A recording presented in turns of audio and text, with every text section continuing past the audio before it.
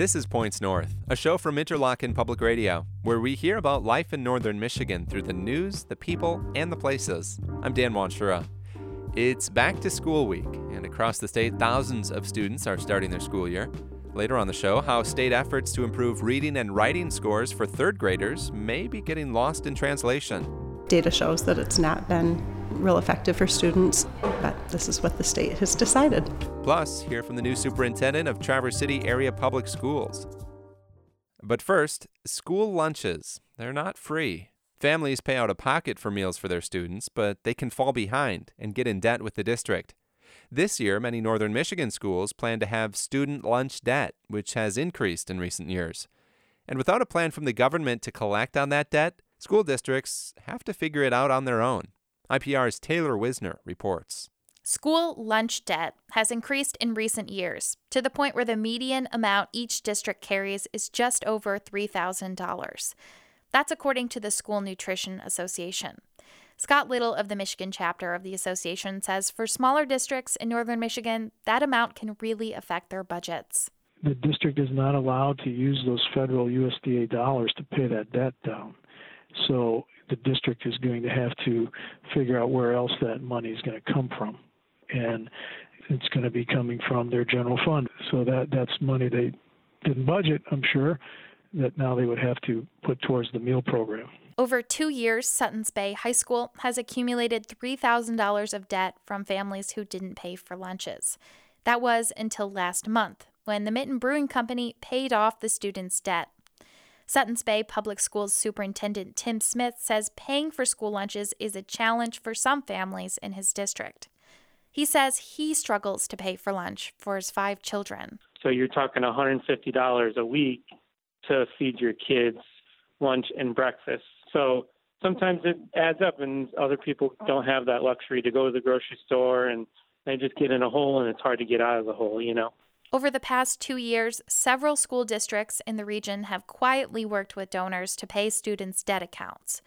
This year in Manistee County, local businesses are working to clear $11,000 of lunch money owed. And Traverse City Area Public Schools had their $4,000 of lunch debt paid off last year by local donors. Other districts work out payment plans with parents who are overdue on lunch money. Ludington Public Schools hired an additional food services position who mainly looks after the accounts with debt. Bottom line, school districts won't let a child go hungry. For Points North, I'm Taylor Wisner.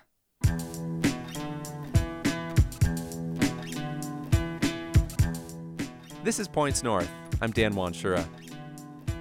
In 2016, the controversial Read by Grade 3 bill was signed into law. It was meant to improve reading and writing for third graders in Michigan. But as the law starts to take effect, IPR's Max Johnston reports educators are frustrated with how it aims to do that. The second day of class just started at Central Grade School near downtown Traverse City. Teacher Sarah Bajeris, or Mrs. Bajeris in the classroom, has her third graders set some reading goals for the year. What do you need to do to be a better reader? What's one? Read more and more. Each student writes their goal on a sticky note and puts it on the board. I started when I was 4. Bajeris has been teaching grade schoolers for 20 years. She says third grade is key for developing their reading and writing skills. They've been working on learning how to read for a long time, and now they're making that shift in the third grade of reading to learn, gaining information out of that. Bajeris' students set reading goals every year, but they're especially important now because this is the first year that the Read by Grade 3 law, also known as the third grade reading law, really goes into effect. Its goal is to improve the reading and writing skills of third graders in Michigan. To do that, the state wants to identify children that are falling behind. Then everyone gets together and hatches a plan to catch them up. That all sounds great, right? I guess, what do you think of the bill, just overall? It's tricky. Under the third grade reading law, the state measures student achievement via the Michigan Student Test of Educational Progress, or MSTEP.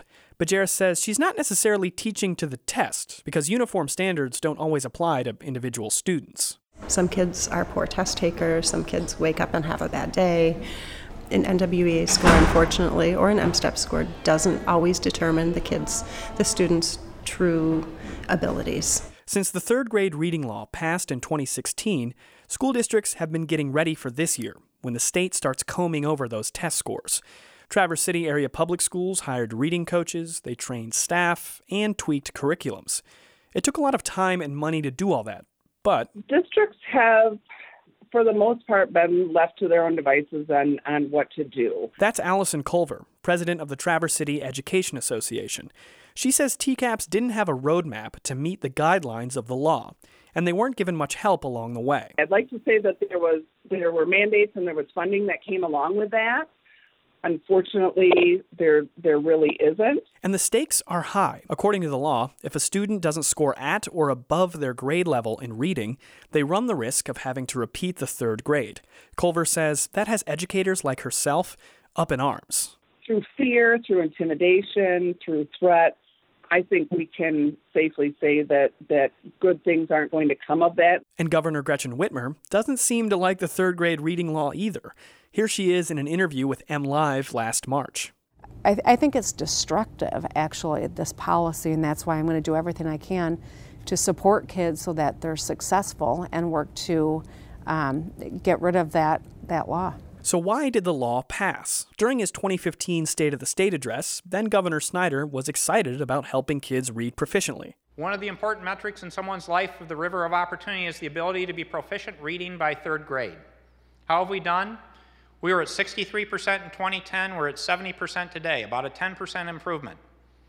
We can't be proud of that, folks. And educators in TCAPS do say the prep work they put in has worked. Newly trained staff can identify students with reading problems early on, and curriculum changes can keep them from falling behind. Bill DeCessa is a spokesman for the Michigan Department of Education. He says the law isn't perfect, but the Department of Ed has provided some money and trained staff to help school districts out. The law is the law. It's here. Until that changes, we have to abide by and implement with fidelity and moving forward. As for the threat of holding students back, DeCessa says only 2 to 5% of third graders even run that risk. In a statement to IPR, a spokeswoman for Whitmer said that could have a negative impact on kids. Instead, they want to invest more in the classroom. Her budget proposes an increase to school funding by more than $500 million. But as the state fiscal year ends, Governor Whitmer is still deadlocked over the budget with the Republican-led legislature. For Points North, I'm Max Johnston. I'm Dan Wanshura. You're listening to Points North. Well, not only has another school year begun here in northern Michigan, but so too has new leadership for Traverse City Area Public Schools. A few months ago, TCAPS board members unanimously chose Ann Carden to lead the district. Earlier this week, I chatted with Ann about her vision for TCAPS, and here's a portion of that interview. What does TCAPS currently do well? And what are some of the areas that you want to build off of? And what are some of the areas that maybe we don't do so well up here and you want to improve? That's a great question, Dan. One of the things that I think would be presumptuous of me, as I've only been on the job since August 1, is to come in with, here's exactly what we need to do. So I presented my plan to the Board of Education, which is really to investigate all of those things, and I've already started doing those. What are we doing really well? I can tell you a few things off the top of my head. Academically, of course, we're ranked nationally with both of our high schools. Our fine arts program is phenomenal. But that's my plan, is to really identify what those areas of strengths and weaknesses are and then present my plan to the board in December. TCAPS is comparatively funded pretty poorly to other schools in the state in regards to per pupil funding. How do you deal with that as the superintendent? Yeah, it was the same funding that I had in St. Joseph, Michigan, too. We were funded at the base foundation as well. I think there's a lot of really good movement going on in the state right now. The work being done by the SFRC, the Finance Research Collaborative, the governor's proposal looking at providing funding based on the population of students you serve, and that a cookie-cutter approach isn't the way to properly fund schools. And I think we're primed in Michigan to really tackle that tough situation, and that is appropriately funding Michigan schools because we are underfunded. Do you think the issue is more funding, or is it making do with less money? What's your philosophy? No, on it's that? more money. There's no doubt about it. You can look back and look and see where, in my educator's opinion, Michigan stopped investigating in education, and the scores have gone down ever since. You can look at other states that have invested, and when you look at some of those studies and they compare what we receive per pupil with other states that are outperforming us with achievement, there's a pretty substantial gap in between the amount of money they receive versus what Michigan students receive.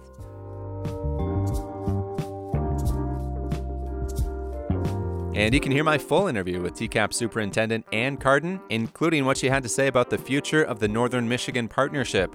Just head over to our website, pointsnorthradio.org. And that's it for the show this week. Don't forget you can find old episodes at pointsnorthradio.org or wherever you get your podcasts. You can also catch the show live Fridays here on IPR News Radio. I'm Dan Wanshura. Max Johnston is our executive producer. See you next week.